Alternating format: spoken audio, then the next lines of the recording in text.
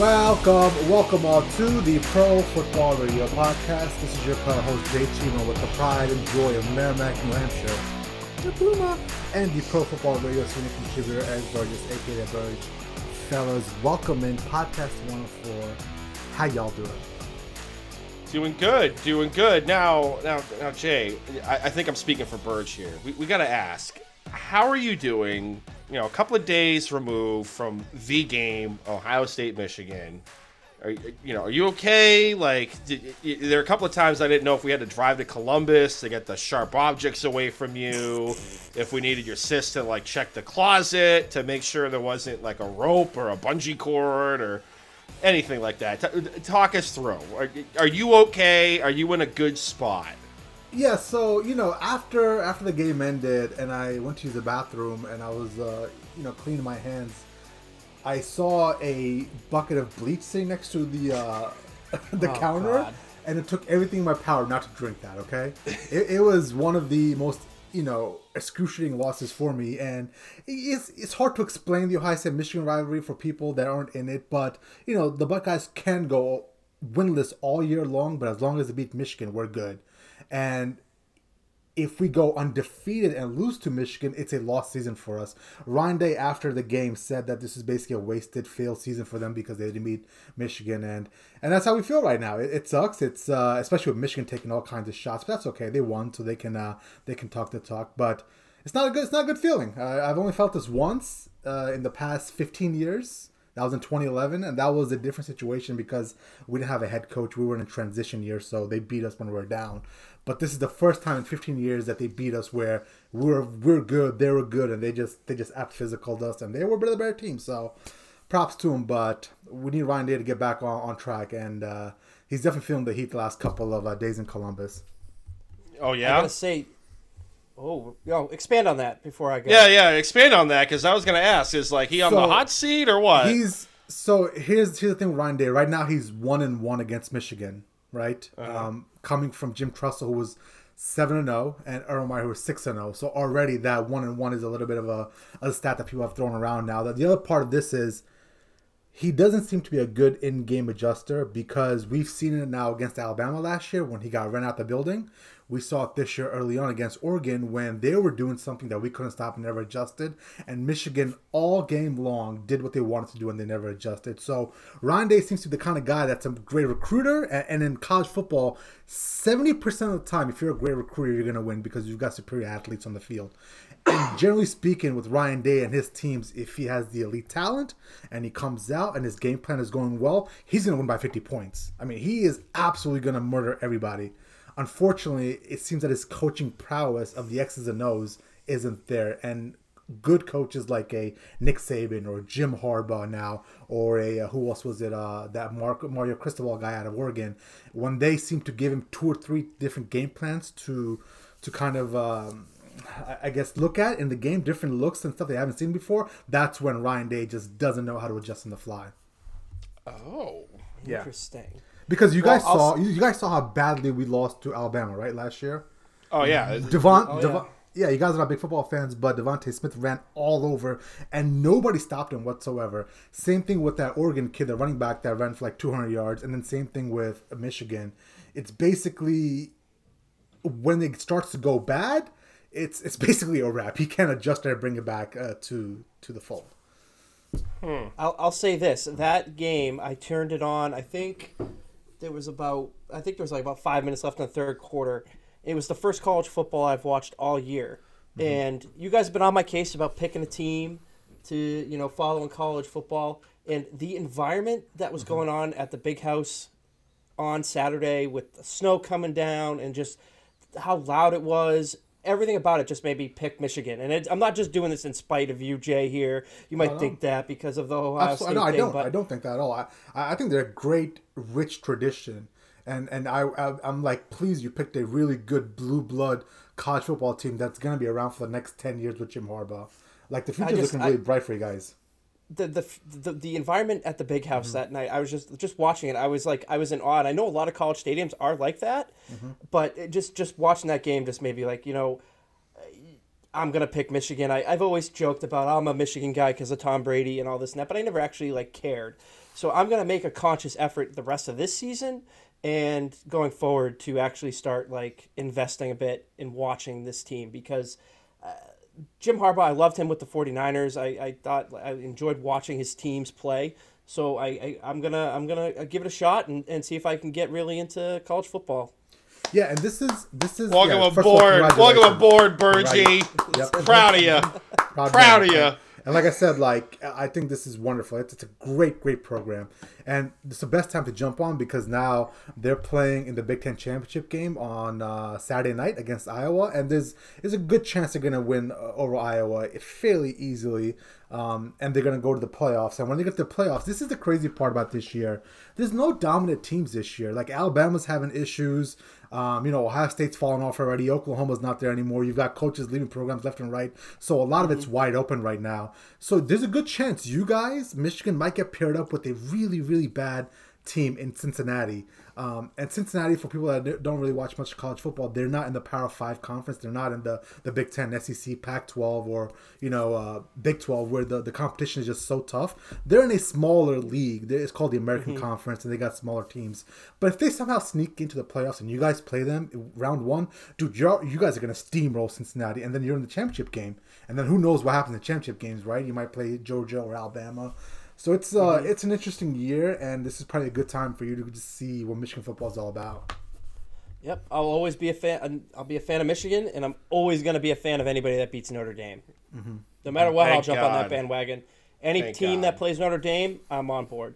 Yeah, including Ohio State, my now rival. There we go. That's perfect, man. Listen, it's a fun rivalry to be a part of, man. And if you ever get a chance to come out to the Big House. Next year it's in Columbus, but the year after that it's in Ann Arbor. If you're still up to it, I'm sure I'll be up there. We can meet up and go watch that game. That'd be solid. Yeah. And then the final piece of news looks like a coaching, and this might have a little bit of NFL implication as well. Brian Kelly left Notre Dame for LSU, and then Lincoln Riley left Oklahoma for USC. Two fairly big, monumental moves in college football because that really doesn't happen. Coaches leaving big programs like that, but the reason why I bring it up is because, Cliff Kingsbury's name has been mentioned with the Oklahoma job. There's rumblings that he could potentially go to Oklahoma and take over that program. So, off the top of my head, I don't need you guys' analysis on that. I'm just bringing it up for debate. But, it's one of those things where college football is going to be shaken up for the next, couple of weeks. And you're going to see a lot of movement. And don't be surprised if you see more NFL head coaches' names get thrown around for potential job landings. Go for it, Birch. Go. I was just going to say, with Cliff Kingsbury potentially going back to college, can you really blame him after the details that we saw that we were sharing in the Twitter chat of the contract and the benefits that Lincoln Riley got at USC? That is absolutely insane that a college football coach is going to get that. Yeah. Unbelievable. The private jet, unlimited use, the house, unbelievable. Yeah, I've got the details old here. Houses. Yeah, I've got the full details here. $110 million is his contract. They're going to buy both of his Norman, Oklahoma residents for $500,000 above market value. So that's $1 million right there. They're going to buy him a $6 million house in LA. And then they're going to give him 24/7 access and unlimited use of the private jet. So, all in all, over his $100 million, he still has another $10 million worth of perks coming his way. Have we seen any details about Brian Kelly's contract? It's like a $95 million base. Incentives can drive it up to about $120 million. So, and from what I've heard, those incentives are fairly easy to hit. Plus, it's a 9-year contract, not 10 years. So that's the numbers get bigger per year, and those incentives are going to push him way over $100 million easily. There's nuts. No way any NFL coaches get that kind of contract. No doubt. No doubt, and really just to piggyback off of the college coaching thing, and just to bring it to the NFL real quick. I mean, look at Monday Night Football last night, right? There's the Seattle Seahawks. Their season's done. We can all agree on that. They're what 3-7, 3-8 at this point. Russell Wilson looks bad. I mean, there's been reports in the offseason that Russ wants out, and there might be a line of demarcation between what is Paul Allen's sister? I forget her name, but she took over the Seattle Seahawks when Paul Allen died. What is she going to do if Pete Carroll or Russell Wilson goes up to the owner's box and says, "Listen, It's either me or Russ, or it's me or Pete Carroll and John Snyder. Like, what is she going to do? And I think we can all agree that Russell Wilson is going to be traded in the offseason. Like, he wants out of Seattle. The writing was on the wall. I think this was their last chance, like the last dance of like the Netflix ESPN special with Michael Jordan. They're clearly, this season's a wrap. Does anybody think, Pete Carroll, anyone think he might go to Notre Dame if the offer is right? Because personally, I think he is. He's 70 years old. Russell Wilson's going to be out the door. Does he really want to go to a rebuild?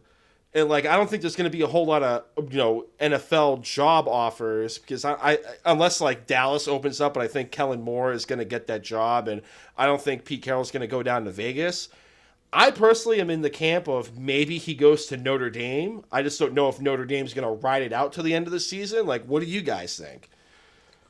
I think go ahead, George. Go ahead. I was just gonna say, Pete Carroll being 70 years old. I mean, if you're trying to build a program, do you really want to start over building a program with a guy who's 70 years old? And not trying to be like an ageism guy here, but I mean, just think about it. Does Pete Carroll even want to do that? I have to think that Pete Carroll might be done if he goes out of Seattle, this year. I think he might end his career. So with college football, it's a little different from the NFL, where the NFL, it's a 2-3 year max project, and if it's not working out, you're gone as a head coach. With college football, if you start looking around, you'll see, first time around, Pete Carroll spent a decade in USC. Urban Meyer spent a decade at Ohio State. You're looking at Lincoln Riley spent 7 years in Oklahoma. You saw Nick Saban spending more than a decade at Alabama. It's going to be a 10-year project at least. And that's the commitment that Notre Dame's going to want out of Pete Carroll. And I don't know if an 80-year-old coach is something they want on the sidelines, right? That's going to be something that's not unheard of, but it's just for the optics of recruiting young talent and connecting with kids nowadays. It might not work in his best interest. However, Luke Fickell's name, he's the current coach at Cincinnati, and he's done a great job building that Cincinnati program into what used to be a laughingstock, truthfully, because they weren't in a big Power 5. They actually beat Notre Dame this year, Luke Fickell's Cincinnati team, in South Bend, and they're on the verge of going to a playoff. So I think Luke Fickell's probably going to be the guy that they're going to want to touch base with at Notre Dame. But the rest of these guys, like Cliff Kingsbury, man, he would be dumb if he didn't listen to what Oklahoma has to say.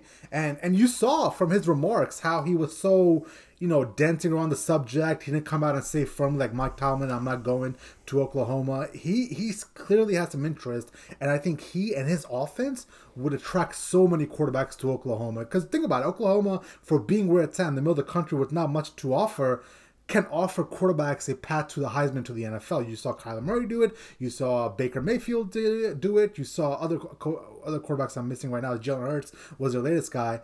If you go to Oklahoma as a quarterback and Cliff Kingsbury, your head coach, there's a really good chance you can go to the NFL. I'm with you on that, because these contracts that are being given out that we just saw this last week are absolutely absurd. There's no NFL team that could match that ever. Ever. This makes me question Tomlin's response to what USC was doing. What do you Why would you not entertain that? And the funny thing about that USC information we got is USC is a private university, so they disclose nothing.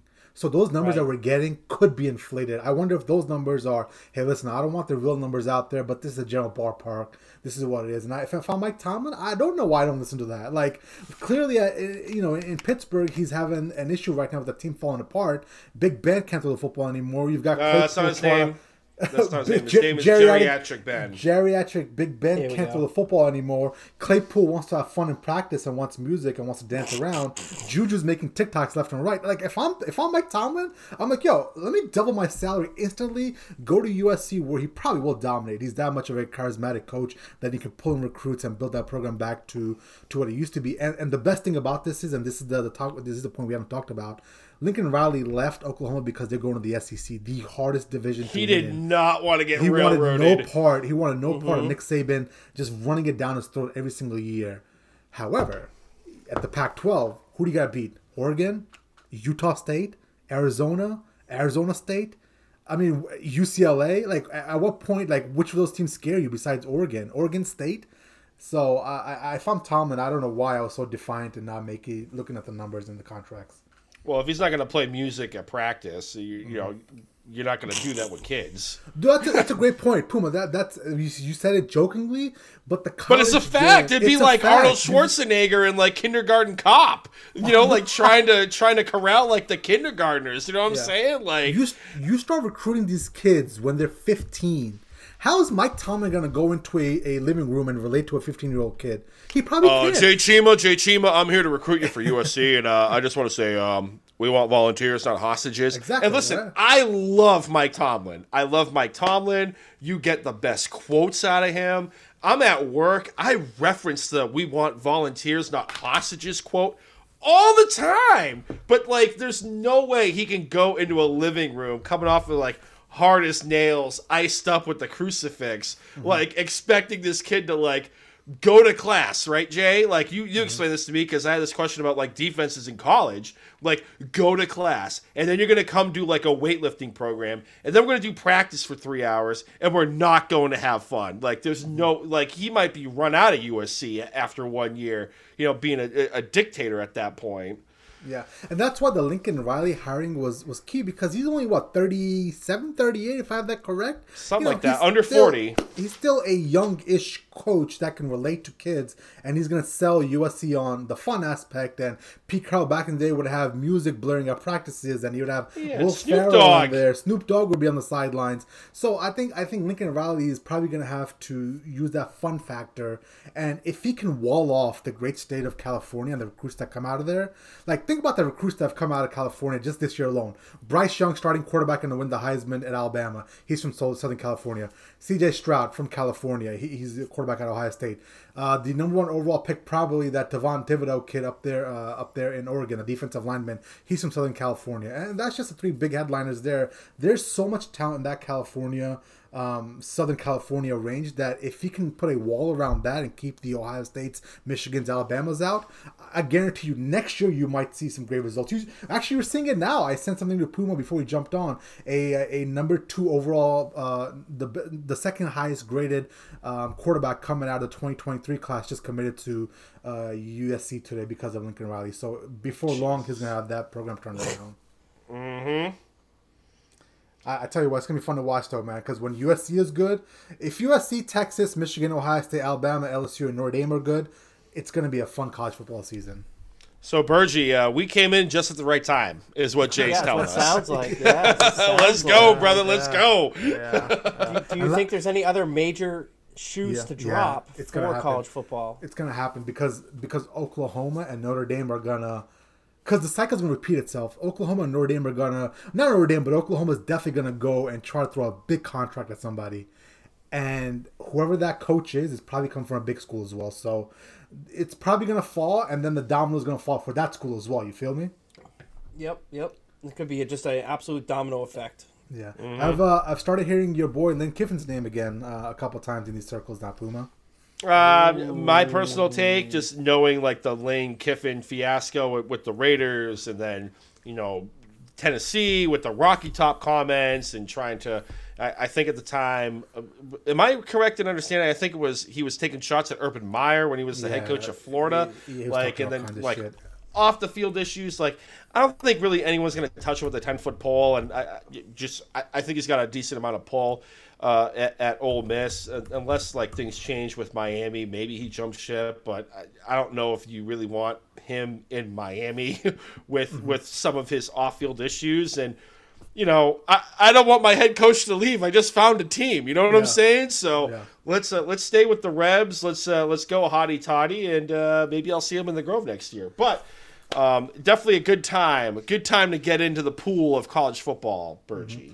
Yeah, and then a final comment. I promise we'll get more to the NFL, but this weekend is going to be championship weekend, where you have the Big 12 championship, the SEC championship, the Big 10 championship. All these games are going to be played, and usually the last 2 or 3 weeks of the college football season, all hell breaks loose. You saw last week with the big upsets in Ohio State, Michigan. You're going to see a couple big upsets this weekend, and you're going to see more. That bedlam. Exactly. You're going to start seeing more head coaching changes happen. So definitely a good time to keep an eye on these storylines. But let's move on to the crux of the podcast.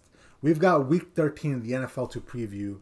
And And the first game we're going to be touching on is going to be the 7-4 Dallas Cowboys taking on the 5-6 New Orleans Saints on Thursday Night Football. Big headlines out of this game is Dallas has lost 3 out of 4 games now, and Mike McCarthy has the COVID and won't be coaching on the sidelines. It looks like Dan Quinn, the defensive coordinator, is going to be filling in for Mike McCarthy. So, with that being said, Puma, I'll turn over to you first. Who do you got winning this game on Thursday Night Football? I mean, like looking at this, like you said, Dallas has lost. They're on a losing streak. That was it. They lost 3 out of 4, and they weren't even in like close fashions. Like they lost in overtime, and it was an ugly game on Thanksgiving against the Raiders. They got smoked out by Denver. Like if you just looked at the box score, yeah, okay, it looked close, but in reality, it really wasn't. Dak has been doing Dak things, but the offensive line's been dinged up at times. Zeke Elliott, he's got a knee issue. Now, after the Thanksgiving fiasco against the Raiders, like right after the game, you had reports coming out that they might sit Zeke to rest up the knee, but then you got Jared Jones going on Dallas radio today saying, we expect Zeke to get a full workload. So, honestly, who really knows? Amari Cooper, he may not even go because he's still showing symptoms of COVID. It may be like CeeDee Lamb if he clears concussion protocol, Michael Gallup, and then Cedric Wilson with, I think, a heavy dose of Tony Pollard. Personally, if Zeke's playing, I think he's going to be limited to maybe 15 touches, if that. I think it's going to be the Tony Pollard show. But all that being said, because the Saints have just been an absolute dumpster fire with Trevor Siemian, they've gone 0-4 since he's taken over. Taysom Hill, my air quote favorite quarterback of all time, Taysom Hill, he might get the starting nod, but I'm leaving work today, and Taysom Hill, he hasn't even really been declared the official starter because he's been limited with a foot injury at practice. So, I mean, right now, I gotta lean Dallas. The over/under's 4.5. The over/under's 47. Last time I looked, it might have changed. The point spread is 4.5. With Dallas being the favorite. I mean, I gotta go Dallas winning outright, but with like the Saints getting Kamara back and Mark Ingram and whatnot, I think you're gonna see a heavy dose of those two guys. I think New Orleans keeps it close within the number of 4.5, but I think Dallas wins. But it's going to be an ugly game on Thursday, in my opinion. Like, you got Mike McCarthy, the head coach, out with COVID, and he's on Dallas radio, and he, like, refuses to say that Dan Quinn's the interim head coach. I think he said, like, he's going to be a liaison of some sort. Who knows, man? But I got Dallas winning this game. You know what that is, right? I think he's trying to circumvent the fact that if the Dallas Cowboys look good, with all the media heat on McCarthy already, then the whole push is going to become, well, exactly. Do you really need McCarthy? I think he understands where he stands with the organization, and he's trying to circumvent that. Yep. Puma, you kind of hit everything on the head there. The Saints have been such an absolute dumpster fire with Trevor Siemian. I'll be honest, when he was announced the starting quarterback for the Saints, I didn't even know this guy was still in the league. He was awful with Denver when he was there. He was supposed to be the successor to Peyton Manning, and he just was never anything good. They have looked awful. They looked awful on Thanksgiving night against the Bills. Granted, they had both their running backs out, but still they could not do anything to make up for the those injuries. I mean, Trevor Siemian could not move the ball through the air at all. Dallas, I mean, Mike McCarthy being out for them, like you said, Puma, could be a blessing. Dan Quinn obviously has had his struggles. We all know 28-3, all this and that. But he did take a team to the Super Bowl with Matt Ryan at quarterback.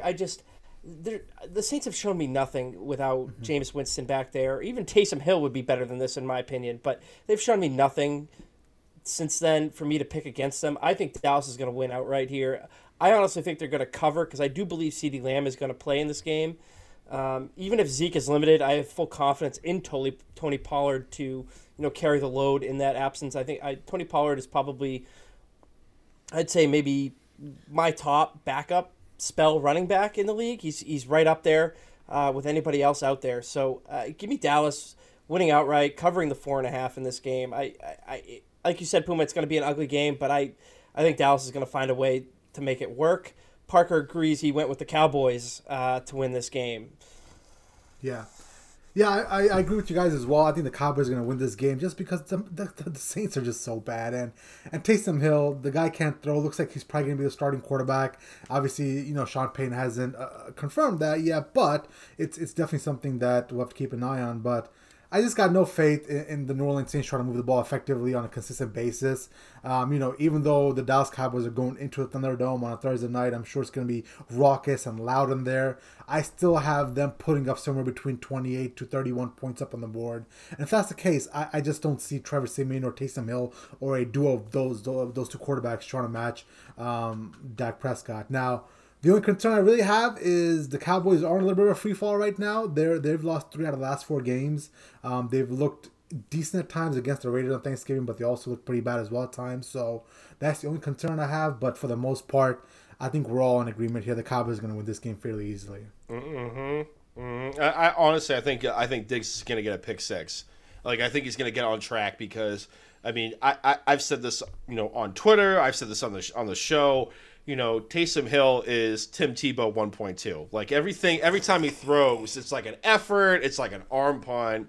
And we've seen enough of Trevor Siemian over this 4-game stretch that, Diggs could bring it home for a house call. So maybe if that happens, they'll end up covering. But this is just going to be a slop fest. Oh my God! Next game. Part of me hopes Taysom Hill goes absolutely off, so next week can be fun. Yeah, so then you have to find a new host because I jumped off the roof of my house. Yeah, I can't wait.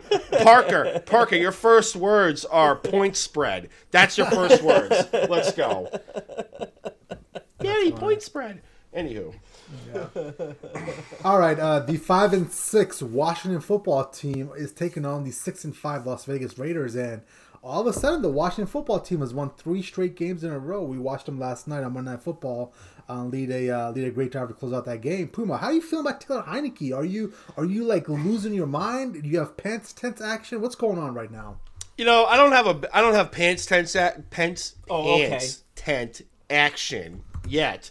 But I mean, listen, like the first half of the season before the bye week, they were asking Taylor Heineke to throw the ball a lot. The defense was in free fall. They really didn't have a team identity at that point. But coming out of the bye week, man, like Taylor Heineke's taking what the defense gives him, and I'm sorry, Heineke, just because my wife, hates it when I do that, but I don't really fucking care. I love me some Taylor Heineke. Right. I love me some Taylor Heineke. I'm a little sore about fantasy football. I needed a miracle. It didn't happen because they ran the football a shit ton last night, so I'm a little bit on tilt still. But besides the point, Heineke is doing what he should be doing. He's managing the game. He's taking what the defense is giving him.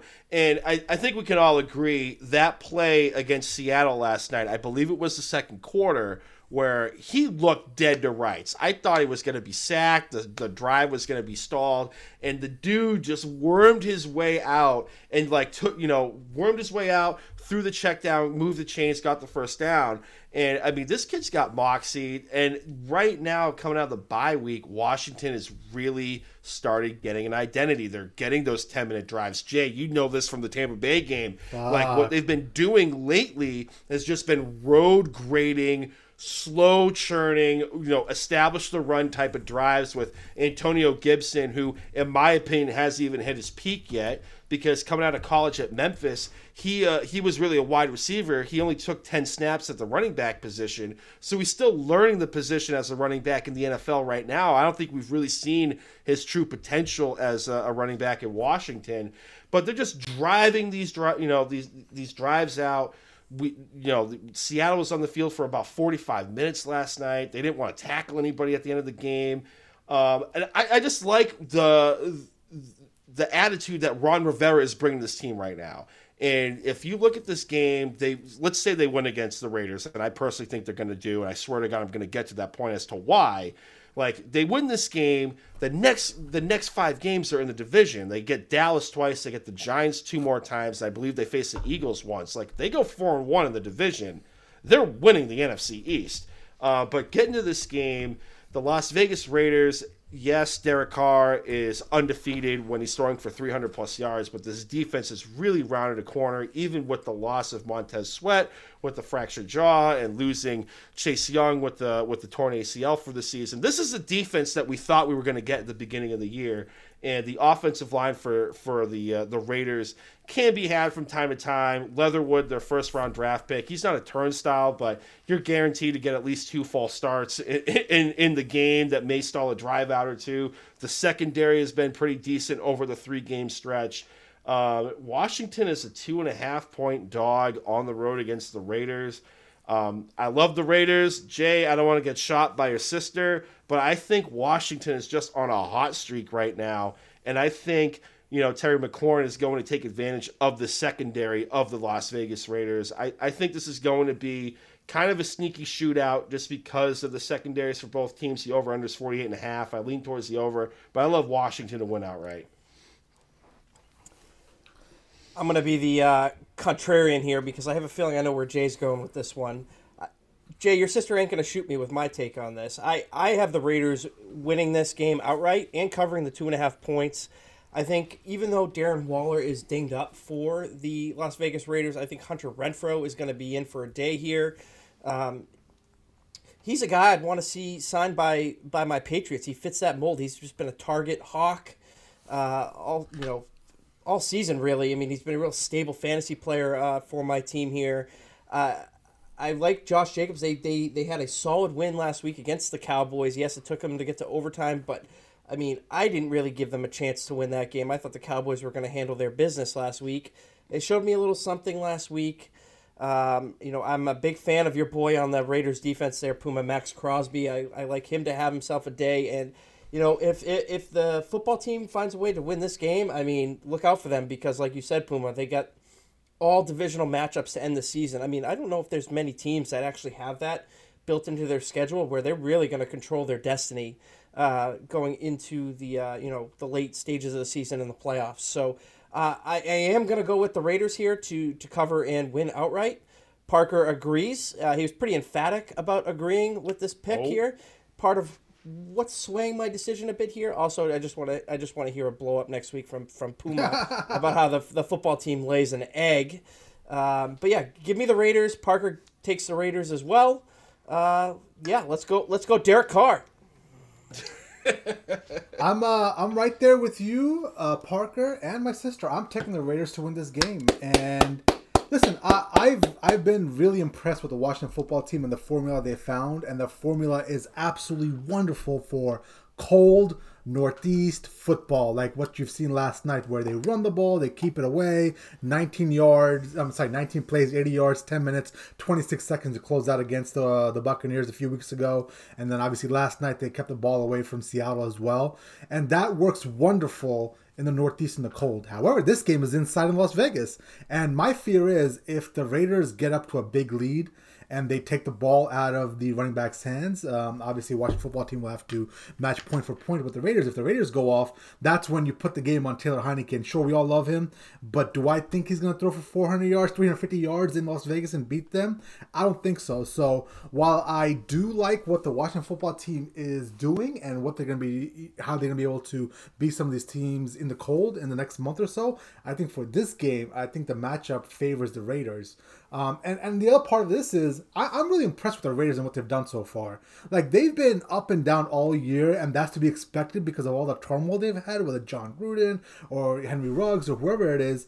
But I did not expect them to come out and win on Thanksgiving against the Cowboys in Dallas. I mean, that's like the holy grail for Dallas Cowboy fans is Thursday. Thursdays, Thanksgiving Thursdays, and they watch their team play against blow somebody out. But I didn't expect them to go into Dallas and win, and they did. And I've been impressed with them so far. So that's why I'm taking them to win this game. All right. It's fine. I'll be comfortable on my island, drinking my tea like Kermit the Frog once Washington comes out with the W. Yeah. You mean whiskey. You mean whiskey, not tea. Yeah, the Puma, I know you're a Taylor Heinicke fan, but do you think he can, let's say Derek Carr does get to that magic number of 300 yards and they're putting up points, do you think he can go point for point with Derek Carr? Without the running game, obviously? We saw... we saw, and I'm not going to look through rose-colored glasses with Heineke. There were times last night he had one interception. In reality, he should have had two. Like there were a couple of throws that were just lame ducks. He didn't really drive the ball forward, but I think he's gonna get something going with Terry McLaurin and De'Ami Brown and a couple of the other guys, Sims and whatnot. And J.D. McKissick, he might be out, but he's a great pass-catching running back, too. Like, I think they're going to, by hook or by crook, get the offense going. He's going to have to succeed through the air. But, I mean, really, like, Damon Arnett, like, air quote, was their best cornerback, and they let him go 3 weeks ago because of the gun, Snapchat video he put up. Like, you're telling me, like, Terry McLaurin's going to get locked up by any of those corners in that secondary? Like, I think he's got some wiggle. I think he's going to burn Jonathan Abram, because I've said it last week on the pod that Jonathan Abram is really just Jamal Adams 2.0. He's a liability in coverage. Like, I think they're going to get a connection going. He's going to break free a couple of times. And, yeah, I think he can go toe-to-toe with Derek Carr. Mm-hmm. And if that's the case, and if they somehow come up with a victory, in a effort where Taylor Heineke is your guy throwing you to victory, then you've got a really dangerous Washington football team on your hand, because now they can win one way, they can run the ball, they can throw the ball, and that defense is playing really well. That is something, if I'm the Cowboys, looking at and really terrified over the next couple of weeks or so. And not to mention, they have a really, really good coach in Ron Rivera out there. Oh, my God. That post-game video, if none of you guys have seen that post-game video from last night, find it on the Washington football team Instagram or Twitter page. Bro, I even showed my wife that. I'm like, I'm ready to run through a brick wall for this dude. Like, let's friggin' go. Ron Rivera's the man. I love that dude. Yeah. He was coming off the field all fired up as well. It was good to see that. He's dropping F-bombs. Yeah. My God. With everything he's been through, man, and, all the battles he's had with cancer and everything else that goes into it, he just seems like he's a great, humble, good dude, and it's good to see he's having some success with that team. Absolutely. Yep. All right, let's move on to the Sunday Night Football matchup. The 6-5 Denver Broncos are coming off of a win against my beloved Chargers, who seem to be falling off of a fucking mountain, against the 7-4 Kansas City Chiefs. And Puma, I'm gonna start with you. Who do you got winning this game? I mean, I'm going to go with Kansas City winning this game just because it seems like they've righted the ship. And I know, I've brought this up on the last 3 episodes. That, acquisition of Melvin Ingram is really a key part of that defense, because they move Chris Jones inside. Frank Clark is actually starting to be the Frank Clark that he should be as a defender on the line. And it just seems you're getting people back in their natural positions. They're getting interior pressure on the quarterback. Steve Spagnuolo isn't really hanging out his secondary to drive without having any pressure up front. And Mahomes is actually, doing the quarterback thing, like taking the passes underneath and whatnot. But looking here, I do like Kansas City to win this game outright, especially if you look at the track record of Andy Reid coming off of a bye. I think it's almost like a perfect record at this point, or maybe he's got like less than a handful of losses, but he's a savage when he comes off a bye week. But I do think the Denver Broncos keep it close. I do think they keep it within the number. Right now, the point spread is Denver as 10-point dogs on the road in Arrowhead.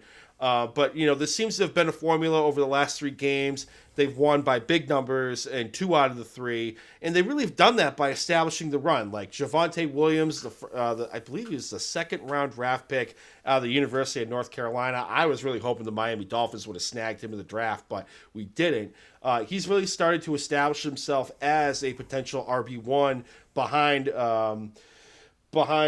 Gordon back there for Denver. But, Teddy Bridgewater, he did get dinged up, but I think a Teddy Bridgewater on one leg with an injured shin is better than Drew Lock at this point.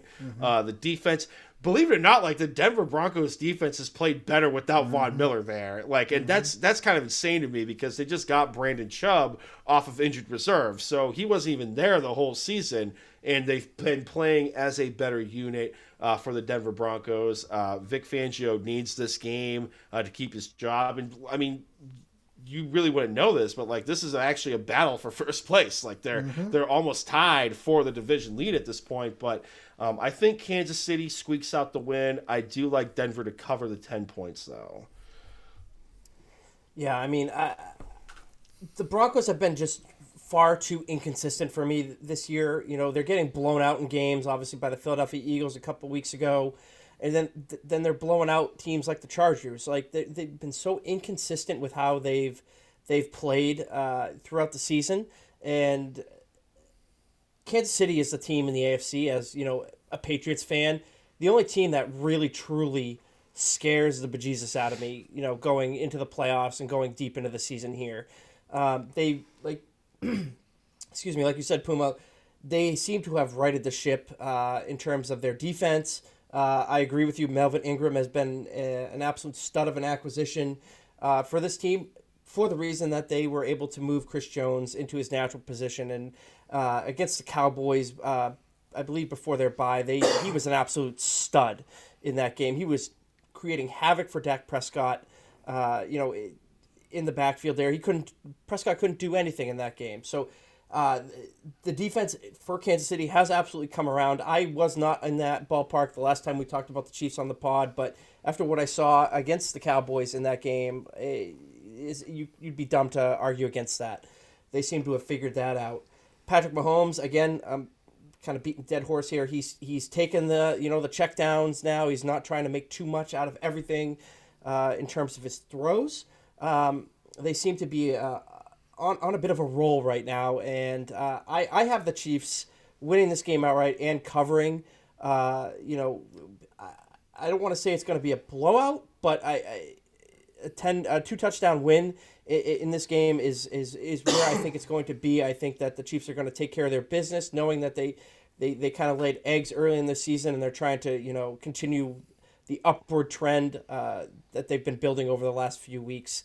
Parker agrees with me. He has the Chiefs winning this game.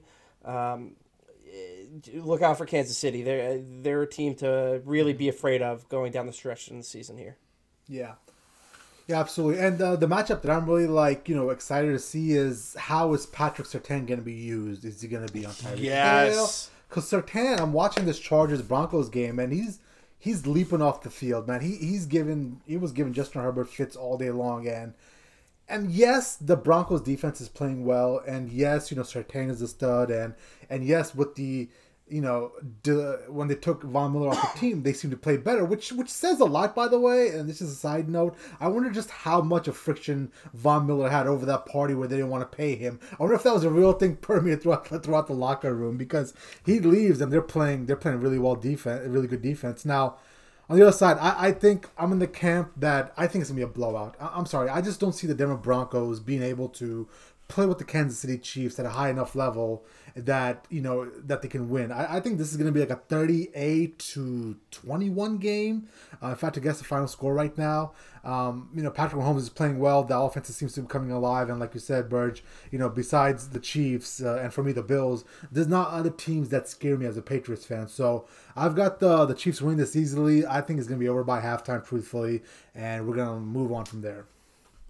Yeah, real quick before we move on to the next game, Jay, I want to get your thoughts on the Chargers, because we touched on this a little bit in the preview of this, but I want to get your thoughts on the Chargers because they've really disappointed me this year. I really thought that based how they performed early on, that they were really going to make some noise. And like you, I'm not as big of a Herbert fan as you are, but I like what they're doing out there in Los Angeles early in the season. Yeah, and obviously his performance has taken him from that elite category that had him the first 5 weeks down into that just good quarterback to really good quarterback, like tier 2, because he has regressed in my opinion. I think he's not seeing the field as clear as he should be, and a lot of that comes down to, yes, the left side of the offensive line is good, but the right side of the offensive line is not really good at all, and they're really getting to him, and it's no shock that you're starting to see, on that Thursday, on the Sunday Night Football game against the Steelers, you saw him running more.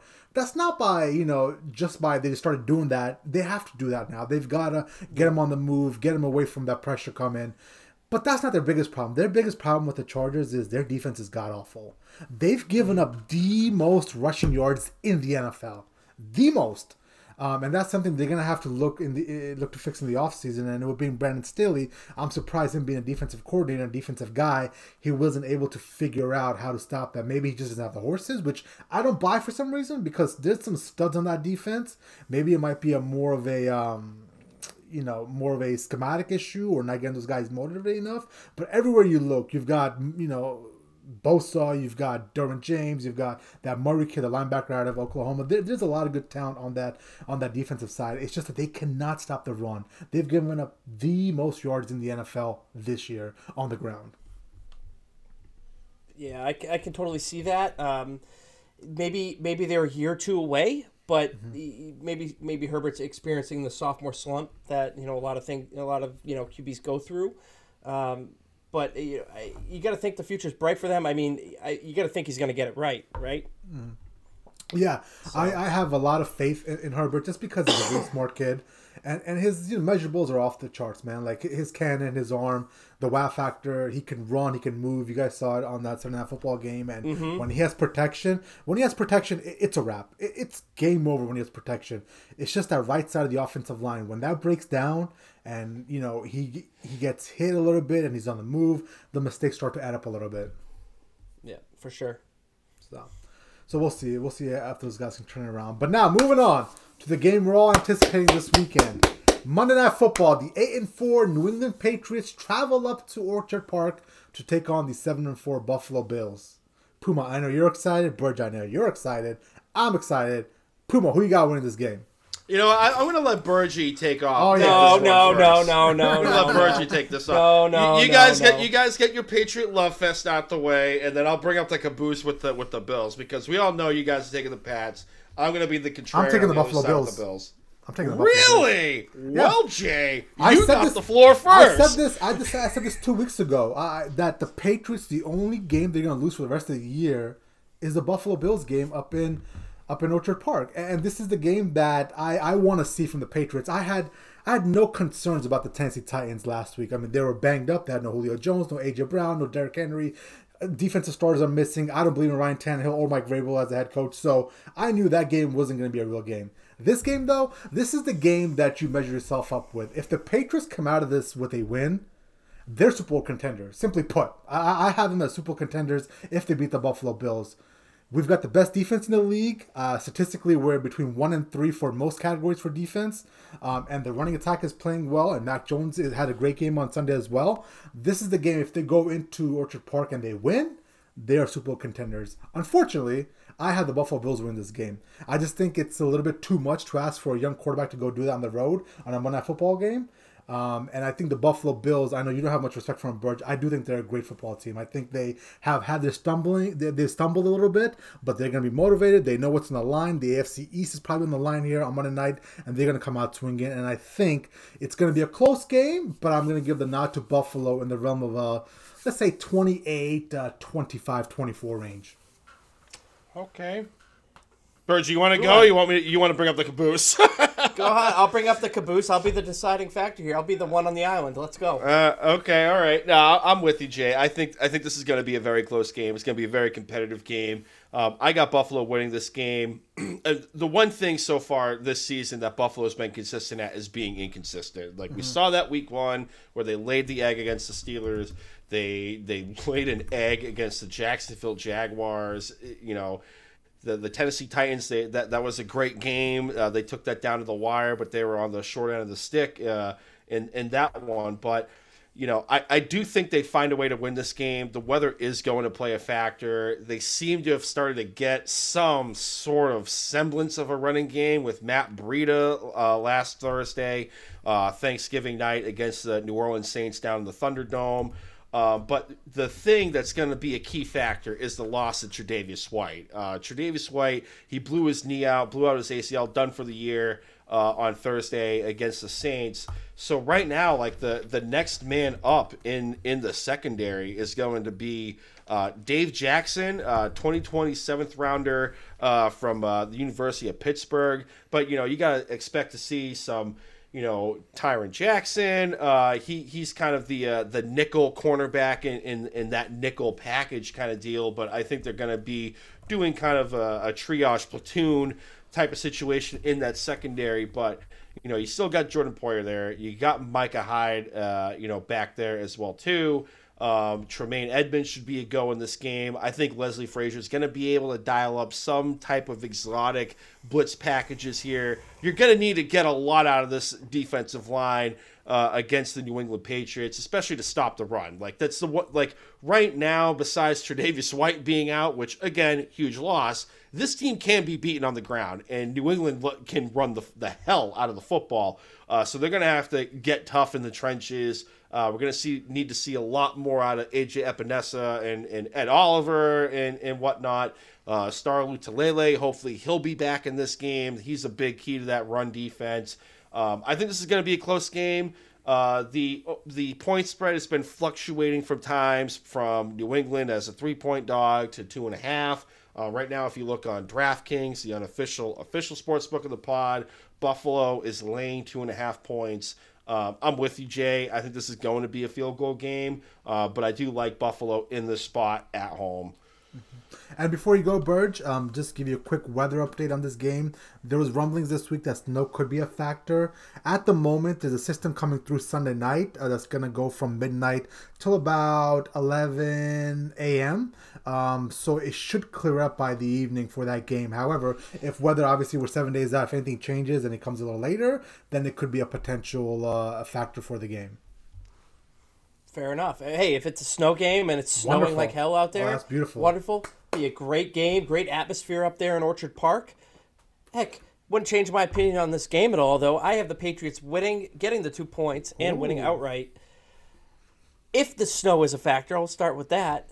The Patriots are the dominant running team in between the two of them, and when snow comes into it, it's a lot harder to throw the ball. I personally don't have faith in Josh Allen to throw the ball effectively in those environments. We all know that Buffalo's running game has been absolutely atrocious all year, outside of Josh Allen scrambling, for their rushing yards up there. So I would take the Patriots again in that aspect. But the big thing for me here is Buffalo has been absolutely inconsistent with, like you said, with how they've played over the last month and a half.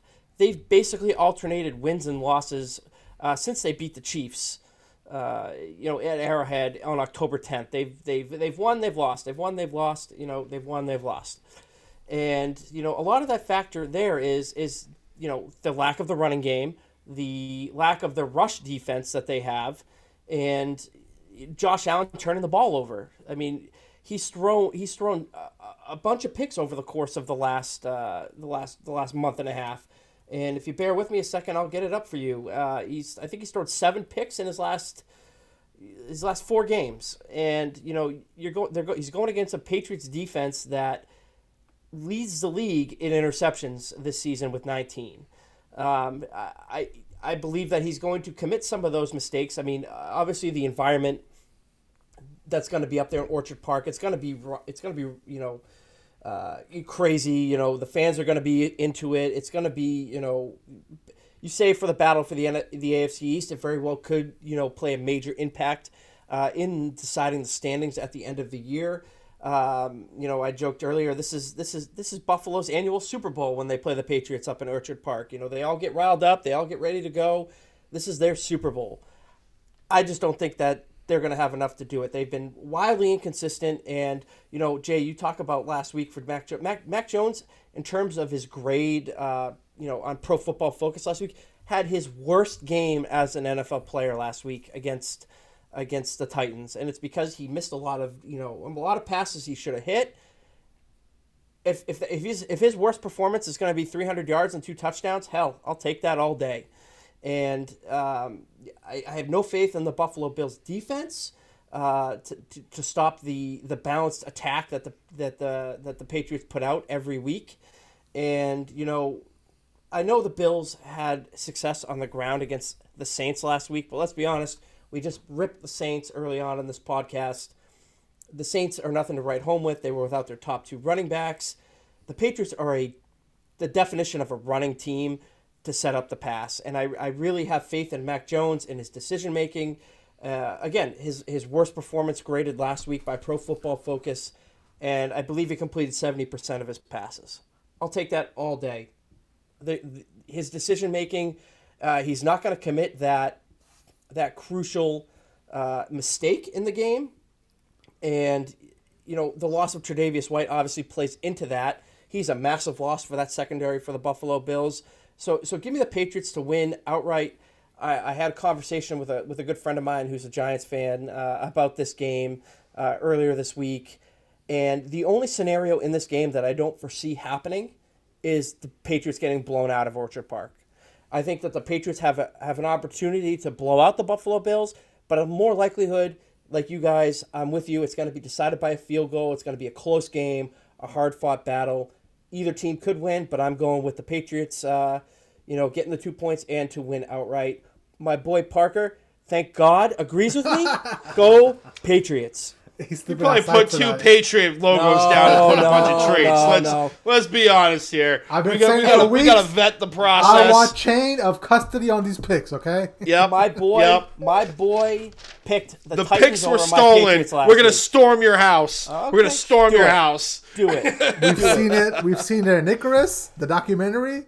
I want chain of custody, all right, Burge? Yep. Chain of custody. Get ready for next Tuesday if the Patriots win this game, because I'm gonna be a freaking madman. Get ready.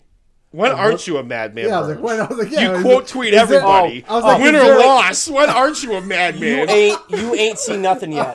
You ain't seen nothing yet. I was like, wait a minute, it can go up another level.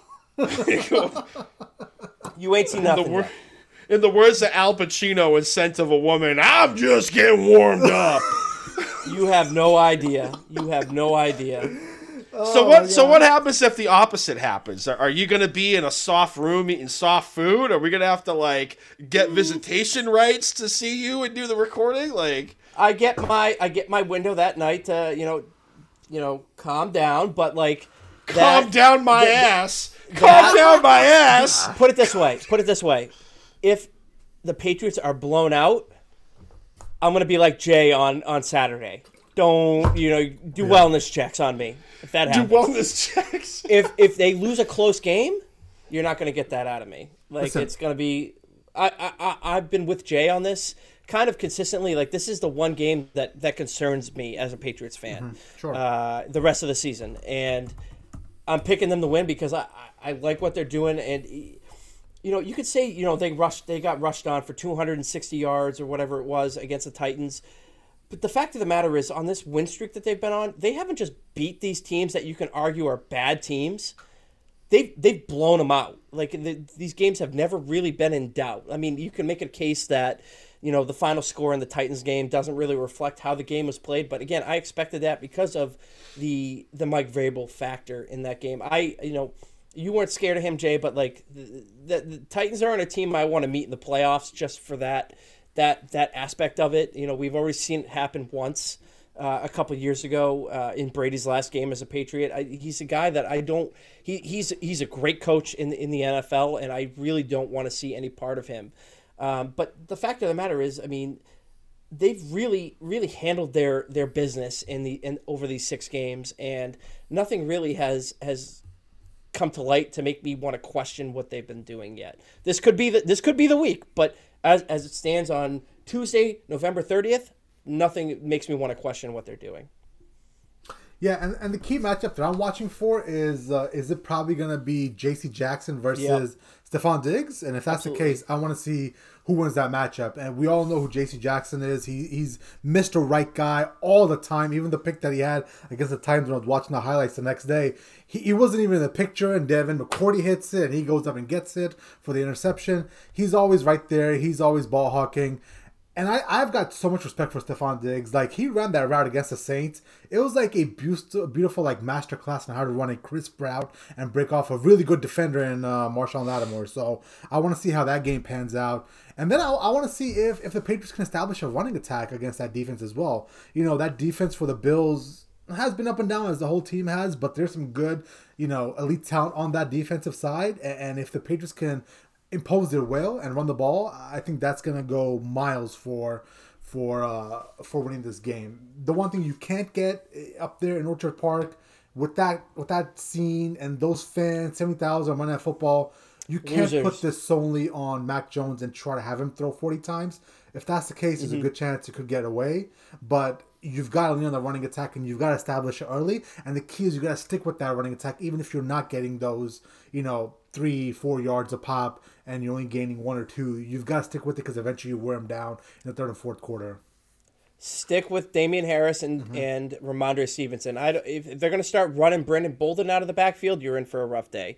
Like, Brandon Bolden has been great this year. And, I used to have a saying with my buddies, like, don't be a Brandon because of Brandon Bolden. It's like we saw him on the field, and we were like, what the hell is he doing out there? We've retired that slogan this year because he has been absolutely effective in the role that they've asked him to play. Like, if you're gonna run screens to Brandon Bolden, do it all day because he's proven this year that he can get what you need. You're not going to get anything extra. You're not going to get like the major big play out of him. But if you need 7 yards on a screen pass, he's going to get it. And stick with Ramondre Stevenson and Damian Harris running the ball. Don't line up in the single back formation with Brandon Bolden in the backfield. If I see that, then I know we're going to be in for a rough day. Yeah. I just can't wait for that to happen, and I just can't wait for that to happen. You're just losing your friggin' mind on Twitter. Like that's kind of what I'm here for. Chaos. Okay. You're here for the chaos, Mr. Bills fan. Got it. I'm just saying. Hey, I've been a fair evaluator of Buffalo, consistently inconsistent. Star Lotulelei is going to be back off of COVID. I think he actually practiced this week. I mean, the Star Lotulelei addition back on the defensive line is going to be crucial because this run defense has been bad, and it's been bad for a while.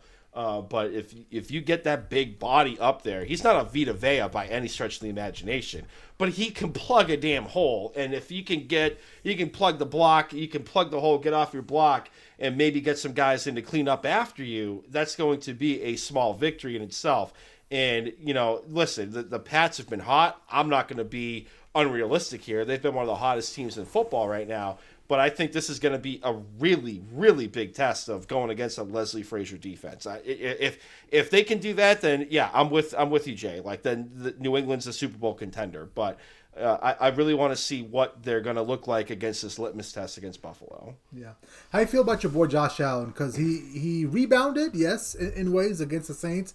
82% completion percentage, 260 yards, 4 touchdowns, 115 rating. But he also threw 2 interceptions as well. And Birch has a stat of 7 interceptions over the last 4 games. That's a high number. And with the Patriots and who they are on defense, they're probably like Belichick says, he's gonna throw you a few balls.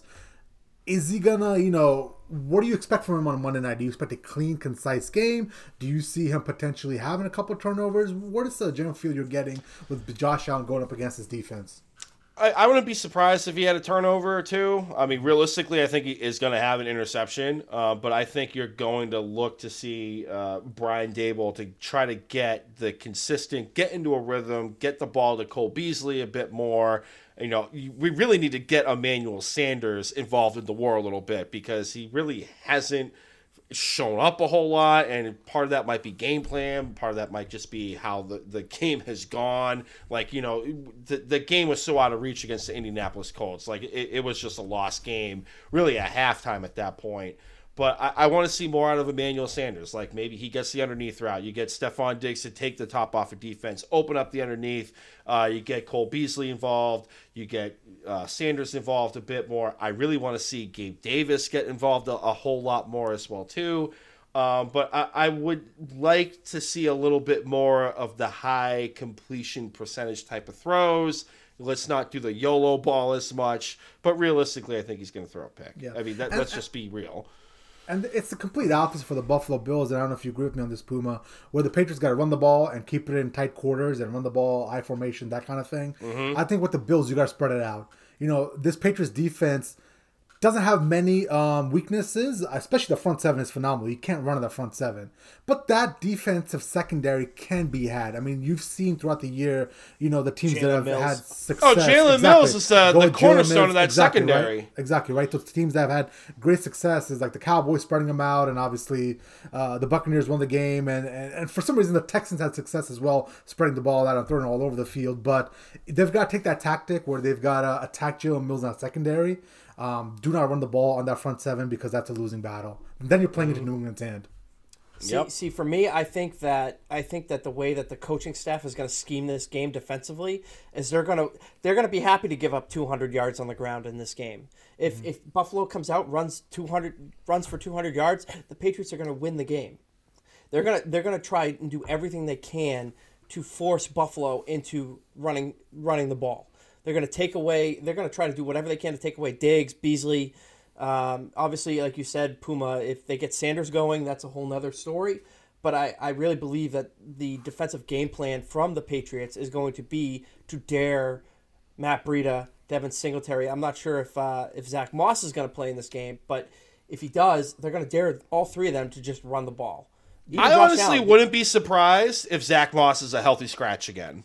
Like, I would not be shocked at all. I think they want speed out of that backfield. And Matt Breida, I mean, we saw it for years in San Francisco. Like, he's one of the fastest players in the NFL. He can catch the ball at the backfield, and he can house it on a screen pass. So I think we're going to see a lot more of Matt Breida involved. And, listen, like, it doesn't have to be handing the ball off at the backfield. Like, you line up Matt Breida out wide, you get maybe a bubble screen or something like that. Try to establish a little bit of a semblance of a run game so you're not having Josh Allen throw the ball 50 times in a game. Like, that is going to be key in my opinion. Yeah. But like you said, Burge, you run the ball for 200 yards, you're getting away from what got you there. Let them. I really believe that the Patriots are going to try to do whatever they can to dare the Bills to do that. Mm-hmm. Last question for you, Burgess. So, let's say you're in the defensive meeting with the Patriots. Who is Belichick saying they're going to take away no matter what? Obviously, we've heard this over the years. He's going to go and take away what you do best, if it's a player or a scheme. What do you think he is focusing on taking away? Stephon Diggs, it has to be the guy there. You're not going to allow any kind of big play to happen in the passing game with Stephon Diggs. I think they're going to be happy to give up 3, 4, 5 yards on the passing game and play the bend, don't break mentality defense and try to hold Buffalo to field goals. I really believe that. And whether that's J.C. Jackson on Diggs with help from Phillips, Duggar, or McCourty, safety help, I think that's what they're going to be planning to do, and they'll be happy to give up the little as they say, the dip and dunk plays. I think they'll be happy to give that up to this offense and get stout in the red zone. I think that's what their plan's going to be. Okay. All right. Cool. Get Matthew Judon going early and getting into the backfield and generate that pass rush. Yeah. Well, pro tip: tell Chantel to put the bleach outside on Monday night just in case. She knows how to handle me when the Patriots lose. She knows how to handle me. So it looked pretty appetizing to me on Saturday. Yeah, well, it's not gonna be appetizing to me. She's gonna have to take my phone away from me so I don't go on chirping people on Twitter. Please. Can that happen all the time? Last thing, Puma, did you end up watching that Colts Hard Knocks where they had traveling up to Buffalo to play the Bills? What you think? What's your thoughts about that? Oh yeah, I thought it was great. I thought it was great for like the homecoming of Frank Reich and having dinner with Steve Tasker and Bruce Smith, and you had DeForest Buckner meeting Bruce Smith. I thought it was great, and I love Frank Reich. Like I don't care. Like he's the man. He's the right guy for the show. He's awesome, and it's gonna be great to see how the Colts rebound after that heartbreaking loss against Tampa Bay. So I can't really wait to watch that episode. Yeah. Can't wait. You're spot on because I was never a big Frank Reich fan, but I've grown just in 2 episodes so much respect for him. And there's a small scene in episode 1 where the night before, Frank Grove, is that the defensive lineman for the Colts? Is that his name? One of the defensive linemen had players over from the defense. Team bonding session. He had food going. They're all having a good time. And the next day, Frank Reich hunted him down on the practice field and said, "Thank you for doing that. I appreciate you for doing that." So that's something small that in my mind just kind of resonated. I've become a big fan of just 2 episodes, and I'm really excited about this series tomorrow night to see how they play against the Buccaneers and the behind the scenes footage of that. And overall, I think so far this Hard Knocks has been a slam dunk. I've had so much fun with it in just 2 episodes. I hated what Hard Knocks has become in training camp, but this is a really good look into what a day on a weekly operation is for a football team during the season. Yes, sir. Yeah. Apparently, I got to get on this train and start watching it because I haven't watched a single episode yet. But You're missing out. It's good. Hey, if I need anything more to love Frank Reich at this point, Puma, I gave you a hard time last year about him, but I am on the Frank Reich train. I love what he's doing in Indianapolis. Mm-hmm. Yeah, definitely give it a watch tomorrow night, because tomorrow night they're going to be recapping that Buccaneers week leading up and how they game plan, and then obviously the game itself was a tremendous game. I ended up watching the highlights that night. All day Sunday, dude. I didn't even want to touch football, dude. I was out with friends trying to keep my mind off of it. I was like just in a bad spot, dude. But eventually I got around to watching it, and it was good, So it was good stuff. Sick. All right, let's do some best bets with the Puma, where he's gonna try to help you win some cold, hard cash. So all of these bets that I got off of the official sports book of the Pro Football Radio podcast, and that's the DraftKings Sportsbook app. Legal in a bunch of states now if you're living in the nutmeg state known as Connecticut. They have a couple of deposit bonuses going on. They got the same game parlays going on. It's also college basketball season. They got a bunch of promos going on for betting with DraftKings, and I love the app. Super easy to use, great customer service. But the bets that I got going on here, and I like to think that was a good live read, even though we're not getting paid for it, but I don't really care. So a couple of the bets that I got going on in this game, I got Cincinnati laying 3 points against God, I have the damn thing here. I got Cincinnati laying 3 points here. I like what they've done. They absolutely demoed the Pittsburgh Steelers. It wasn't even close. Joe Burrow seems to have really rounded into form. The defense looked great. Jamar Chase started to get back on track. They're playing the Chargers at home in the jungle in Cincinnati. Laying the 3 points, I think this is going to be a heavy Joe Mixon game just because we know how bad the Chargers are at stopping the running attack here. Berger, you probably got something to say on fantasy football about that, but I love Cincinnati laying the 3 points here. If you try to grab it now, it's at 3.5, but that may change. I got Buffalo laying 2.5 points. If it stayed at a field goal, if it was that key number, I probably would have bet New England to cover the 3 points. But since we're inside of that field goal, I like Buffalo just getting the win outright, winning by more than a field goal at this point. And then I got the Denver Broncos going against the Kansas City Chiefs. They're 10-point underdogs. Kansas City, I don't care how great they've looked over the last couple of weeks, and they're coming off of a bye. They are terrible against the spread, and really the only thing that Teddy Bridgewater does is cover the spread. A fantastic record as an underdog and just covering in general.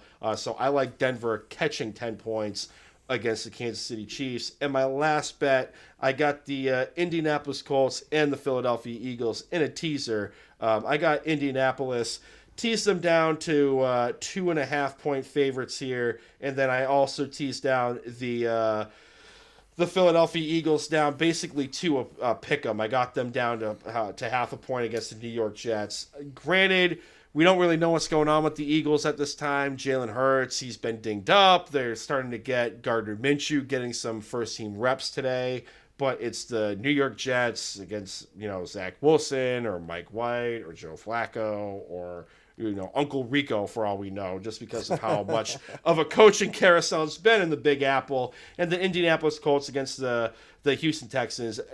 Houston's a tough team. They've played tough. They've looked a lot better with Tyrod Taylor under center, but it's a bit of a big of a number. I teased that down to 2.5.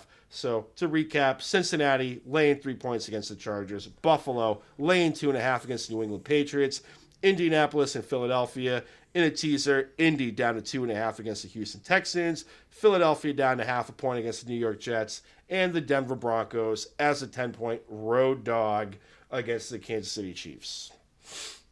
Wow. Go Wow. Patriots. Didn't want to bet on your football team there, huh? I haven't decided yet. Like, it's been fluctuating around 2.5, 3 points. You may get to it. I want to see what the J.D. McKissick injury news looks like, and honestly, to see how Antonio Gibson's going to look, because there was a point last night where he went down and it looked awkward. He did. So, like, I want to see how that transpires and see what practice looks like.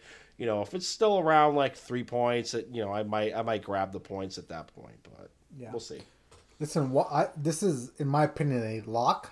And this is the SEC championship game where Georgia and Alabama are playing. And Alabama is a 6.5 point underdog. The actual line moved down to, it was like 7 down to like 6.5 from what I saw like a day ago. But take Alabama, man. Take 6.5. Take Alabama. There's a really good chance this is going to be a field goal game where Alabama's going to win outright.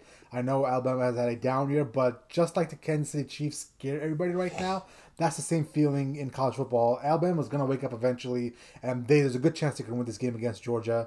So I would take that. That's an absolute lock in my opinion. Puma, put some money on Alabama. Do it, Puma. Dude, I don't know, man. They look like dog shit against Auburn, man. Okay. Like, but was I not spot on right about the Michigan one? You're right. You're right. You were. We talked about that last week. It was horrifying. It was horrifying. Trying to put a bet in with khaki pants, man. Yeah. Hey, take it easy. That's my head coach. Take it easy. Fair enough. No disrespect. Yeah. So think about sleep on that, or actually keep an eye on that, Puma. I don't know what information you gather to make your decisions, but keep an eye on that and how that spread moves. And then also the Iowa Michigan game, the Big Ten championship game on Saturday night. Right now, Michigan's a 10.5 point favorite. And I'm not as confident as I was last week with the Michigan pick, but I still feel that number is really high, and Iowa is going to keep it a close game. So I would keep an eye on that as well, but I don't feel nearly as strongly about that as I do about that Alabama-Georgia game. Okay. Because I can also see Michigan coming out and just blowing the doors off of Iowa. Like it could get to a point where this is that classic case of either like Iowa's going to pull the upset or Michigan's going to blow the doors off of Iowa. So you have to fall somewhere in between there. But that Alabama one, that's definitely something to keep an eye on. Okay. Cool. And then finally, we've got the Fantasy Bullets with Burge, back by popular demand. He's going to fill you in on who you should be targeting this week for your fantasy football lineups. Can we just talk about injuries real quick? Yeah, sure. Talk about it. Christian McCaffrey. My knee Here hurts. we go. My God. My knee hurts. My God. My back hurts. My foot hurts. That's Christian McCaffrey every single day. Dude, like you, Jay, I went with Christian McCaffrey this year, and now he's out for the season. I even knew it. I had a feeling. I was like, don't trust them. I still did it. Yeah, no, you made the right choice at the time, and you can't fault yourself for that. But fantasy football's a game of luck, and you dealt a bad card with Christian McCaffrey. He had the ankle injury, and again, I was talking with one of my buddies about this. Seems like a situation where they're just going to shut him down because the Panthers have been an absolute train wreck. Cam Newton looked like absolute hot garbage last week in the game, and why risk this guy that they invested so much money in? I think, Jay, you said he's played 10 games since he signed the big contract. Yep. In our chat. He's missed 23 of 33 eligible starts since he signed his contract. Which is unbelievable. So they're protecting their investment right now. They're going to shut him down for the year, which obviously hurts our, Christian McCaffrey owners in their fantasy, playoff run here. And I was one of them. And, dude, I've lost 5 straight games in my Dynasty League just on basis of pure bad luck. So I'm going to be trying to dig into the waiver wire here to try to help my team. Some guys you got to look for, obviously, with Christian McCaffrey going down. If Chuba Hubbard is available in your league, go out there and, if you have an auction bid, go out there and spend the house to get him because, when McCaffrey was out earlier in the year, he was an effective player to, fill in bye weeks, injuries, etc. He did what he needed to do there. Another guy that my favorite Patriot this year, Kendrick Bourne, who seems to be the Patriots' best receiver at this point, had 2 touchdowns, I believe, in the game against the Titans and has looked really good. Seems to have a real chemistry with Mac Jones. So definitely grab him if he's on your waiver wire. He's already on my team. I picked him up a few weeks ago. Kind of stash him away for bye week injury filler. Absolutely grab him. Jamal Williams is another one. DeAndre Swift got banged up on Thanksgiving. I believe he left the game, early on there. If he can't go this week, Jamal Williams is an absolute, their next guy up. He's been involved in the Detroit offense despite DeAndre Swift being there. And another one, interesting one to keep out for if nobody has to handcuff, is Alexander Mattison up in Minnesota. Dalvin Cook got carted off the field on Sunday with a shoulder injury, dislocated shoulder, and it sounds like he tore his labrum as well. Sounds like they may rest him a bit to get ready for their playoff run. So those are the guys I'm targeting. Another dark horse, if Darrell Henderson cannot go for the Rams, in their next game, Sony Michel is a guy you gotta look at because of the Rams have had their struggles in the past game. They have to establish the run to be able to be successful. Sony Michel is the next man up there if Darrell Henderson can't go. Cool. Sounds good. I just put in a claim for Chuba Hubbard. I just dropped. I put a waiver claim in for Chuba in place of Christian McCaffrey, and then I also put in a claim for what's this kid's name? The guy out of the Cardinals, Connor. He's still available in my league for some reason, so I just put a claim. James Conner's available in your league. Yeah. He's like a touchdown leader. I know. Absolutely, right? Snag him up. Yeah. Absolutely. I don't know what's happening there. I'm actually gonna. Yeah, I just put that in right now. I don't know why somebody dropped him. He should be your priority one. Must have been a bye week thing because they came off their bye week this week, so somebody may have dropped him to kind of try to fill in their roster. But absolutely, he's number one. A note on Chuba Hubbard, even when McCaffrey was, came back from that, I think it was a hamstring injury, they were still involving Hubbard in the game, in their game plan. He was still getting touches, even with CMC there. I'm just reading a stat right now. Even when CMC was out, Hubbard was averaging 20 touches a game. So they're involving their backs even when McCaffrey's not there. We all know what McCaffrey is when he's healthy and he's fully involved in that offense. He's the number one fantasy player when he's healthy. If they're going to try to groom Hubbard to be in that role, picking him up would be an absolute steal. So, Connor, Hubbard, go for it. All right. I just put that in. What do you make of Ramondre Stevenson and Damon Harris? Who's gonna get the? Obviously, Damon Harris doesn't get the lead touches, but do you think Stevenson can maybe outperform him? So it's interesting you bring that up because I actually played Ramondre Stevenson this week because I was so ravished with injuries and bye weeks and everything, and the way that they've been very consistent with how they've used their running backs this year. They pretty much have been alternating possessions. So. One possession Harris, one possession Stevenson. I don't think that's going to change, the rest of the season.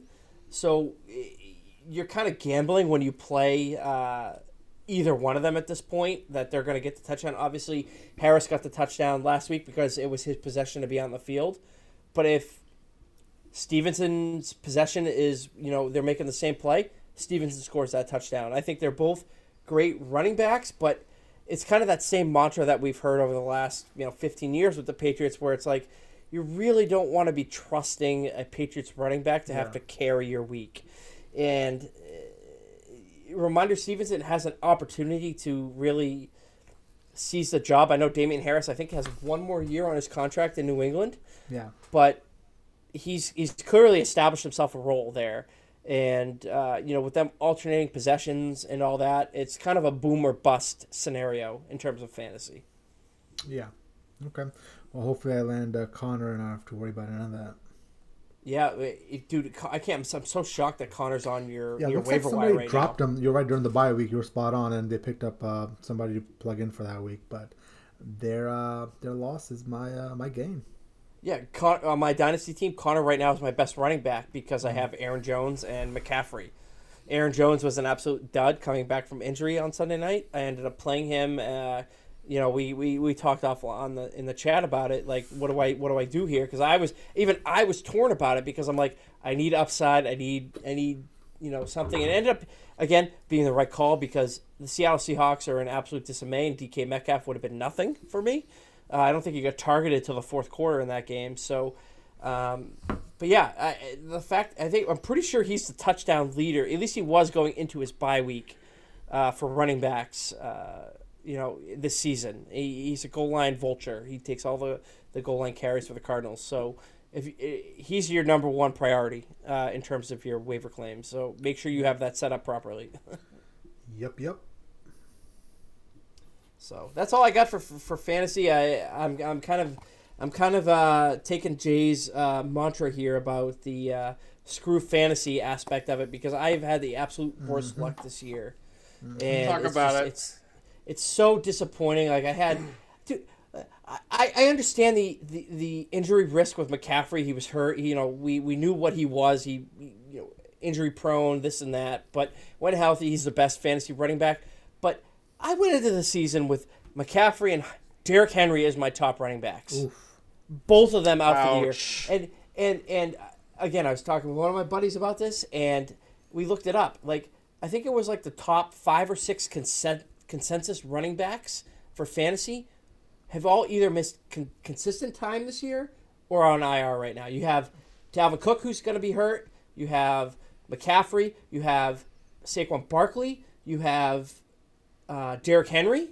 So there's 4 right there. You had Ezekiel Elliott, who's been dinged up most of the year. These are the consensus top running backs, and they keep getting hurt. So it's one of those things where like you may have to kind of adapt your fantasy strategy if you're going to keep going with it, Jay. And maybe wide receivers are the way to go. It's been a very, very weird year in terms of this. I don't know if it's the added game in the NFL or the reduced preseason training camp schedule for them that are causing all these injuries, but the running backs have been absolutely taking a hit this year in terms of fantasy. Well, listen, I mean, McCaffrey, obviously, we talked about it already. And then my second running back that I went after was Najee Harris. And yeah, he's produced, but it's not what I thought it was going to be. It's not like, just blowing my doors off on a weekly basis. Mm-hmm. So I think you might have something, you might have a point there. Like some of these wide receivers and some of the numbers they've put up, like Stephon Diggs is crushing for me on a weekly basis. Hollywood Brown's been crushing for me on a weekly basis. And truthfully, and now Gronk, he's back as well, and Brady looks to Gronk at all times. Obviously, he was hurt for quite a bit there, but anytime you put Gronk in, it's like double-digit points. So it's definitely a good point that you bring up, that you might have to adjust your strategy. And I thought I was doing that because I put a really high... I took Kyle Pitts really high as well, just because I figured he'd be a wide receiver, tight end duo, and he'd always going to get targets. But he's only had 2 weeks this whole year where he had double-digit numbers. The rest of them is 2 points, 2.6, 6, 1, 7, 3, and then 2 weeks he had 18 and 19 in my league. So it's just all over the place, man. Absolutely. I mean, again, just to throw some more names out, Kamara's missed significant time. Nick Chubb has missed time. Aaron Jones has missed time. I mean, the most consistent running back this season in terms of fantasy has been Jonathan Taylor, who's been probably the top running back in fantasy. And preseason rankings, he was ranked 8th. So just to put it in perspective a bit, Joe Mixon was ranked 12th. And he's been, again, an absolute stud running back this year in fantasy, especially over the last few weeks. So injuries happen. We all know that they do, and they can derail a fantasy season. It's part of the luck of the game, and the wide receivers have stayed more relatively healthy than the running backs have. Yeah, and that's the point there, right? I mean, just because of the physical pain and the bashing that these running backs take, it might be smart just to take high-end receivers. I mean, imagine right now if you had like Jamal Adams and Tyreek Hill instead of these bums. Mm-hmm. It's I'm sorry, not it's something else. Devontae Adams and Devontae Adams, yeah. You were right. Jamal Adams, best in the nation. Devontae Adams has missed time too this year, so I mean you can't count him. I mean Calvin Ridley was the 4th ranked wide receiver on Fantasy Pros. He's my 3rd overall pick. He was gone as well, dude. Yeah, so it's just one of those things where, like, if you're gonna take, especially if you have a high pick, you're gonna take one of these guys that is an absolute workhorse and gets all the touches out of the backfield. Make sure you have depth at that position to fill in the event these guys get hurt. I mean, Miles Sanders missed time. DeAndre Swift has missed time. James Robinson's been okay. Devin Montgomery's missed time. Chris Carson's out for the year. I mean, I'm just naming off like a bunch of these running backs, and they've all been getting dinged up this year. As a veteran fantasy player, I'm having a hard time wrapping my mind around why this is happening. Is it the extra game? Is it the reduced training camp off-season program because of COVID? Is it the less preseason activity? It could all play into it, and obviously the extra regular season game is here to stay. So it's something we may have to look at to really adjust our expectations in terms of drafting that bell cow back. Obviously, if you're top 1, 2, 3 pick, you're kind of pot committed at that point. But when you get into the middle picks of your round in your draft, we're at the point now where you have to really start thinking about it. Mm-hmm. Imagine if you had Cooper Kupp and Deebo Samuel right now. Right? Like, nobody saw that coming. No, I mean, Cordero Patterson, throw him in there. Oh, my God. Yeah. Puma, your boy, Jalen Waddle had a hell of a game the other night as well. He did. Yep. He did. Yep. Went off for 30 points. Too bad he wasn't on my roster. No, I went with Kyle Pitts instead. Genius. I saw one of his plays where he's like pulling away from the DBs, and I'm like, damn, that's just speed, man. You can't teach that shit. Nope. No, you can't. Cool. All right, well, listen, fellas, that's really all I've got, and we're kind of dragging on to 90 minutes now. So, Puma, if you have anything else, Bird, if you have anything else, let's call it a day. Now, let's get the hell out of here. This episode of the pod and previous episodes of the podcast can be found under Pro Football Radio Podcasts on SoundCloud, Spotify, Google Podcast, YouTube, Apple Podcasts. Be sure to hit that little bell button on YouTube, the little subscribe button, get that notification when the new video comes out once the captain is done in the lab cutting things up for you guys. Social media platforms, Facebook, Instagram, Pro Football Radio Podcast, the Twitter machine at oh my God. PFR Podcast. I am friggin' tired, bro. I'm ready for a nap. I'm on the Twitter machine, Brando_Puma, Jay Chima. The captain of the ship is at Jay Chima. The senior contributor, senior analyst of the pod, Eric Burgess, a.k.a. The Burge, is on the Twitter machine at Burge the Goalie. And I know I keep forgetting this in the plug. The TikTok page is just Pro Football Radio Podcast, right? That is it. Yep. Hit us up on TikTok. We'll get those little shorts out there for you. All social media platforms. Hit us up in the DMs. Like, subscribe, download, share. And look forward to talking to you guys next week about some crazy NFL storylines and more than likely more crazy college football storylines going on too. Look forward to the Twitter battles over the next week. Let's go. Let's go. All right, well, listen, wonderful having you guys listen to us. We'll talk to you next week. Via con Dios. Peace.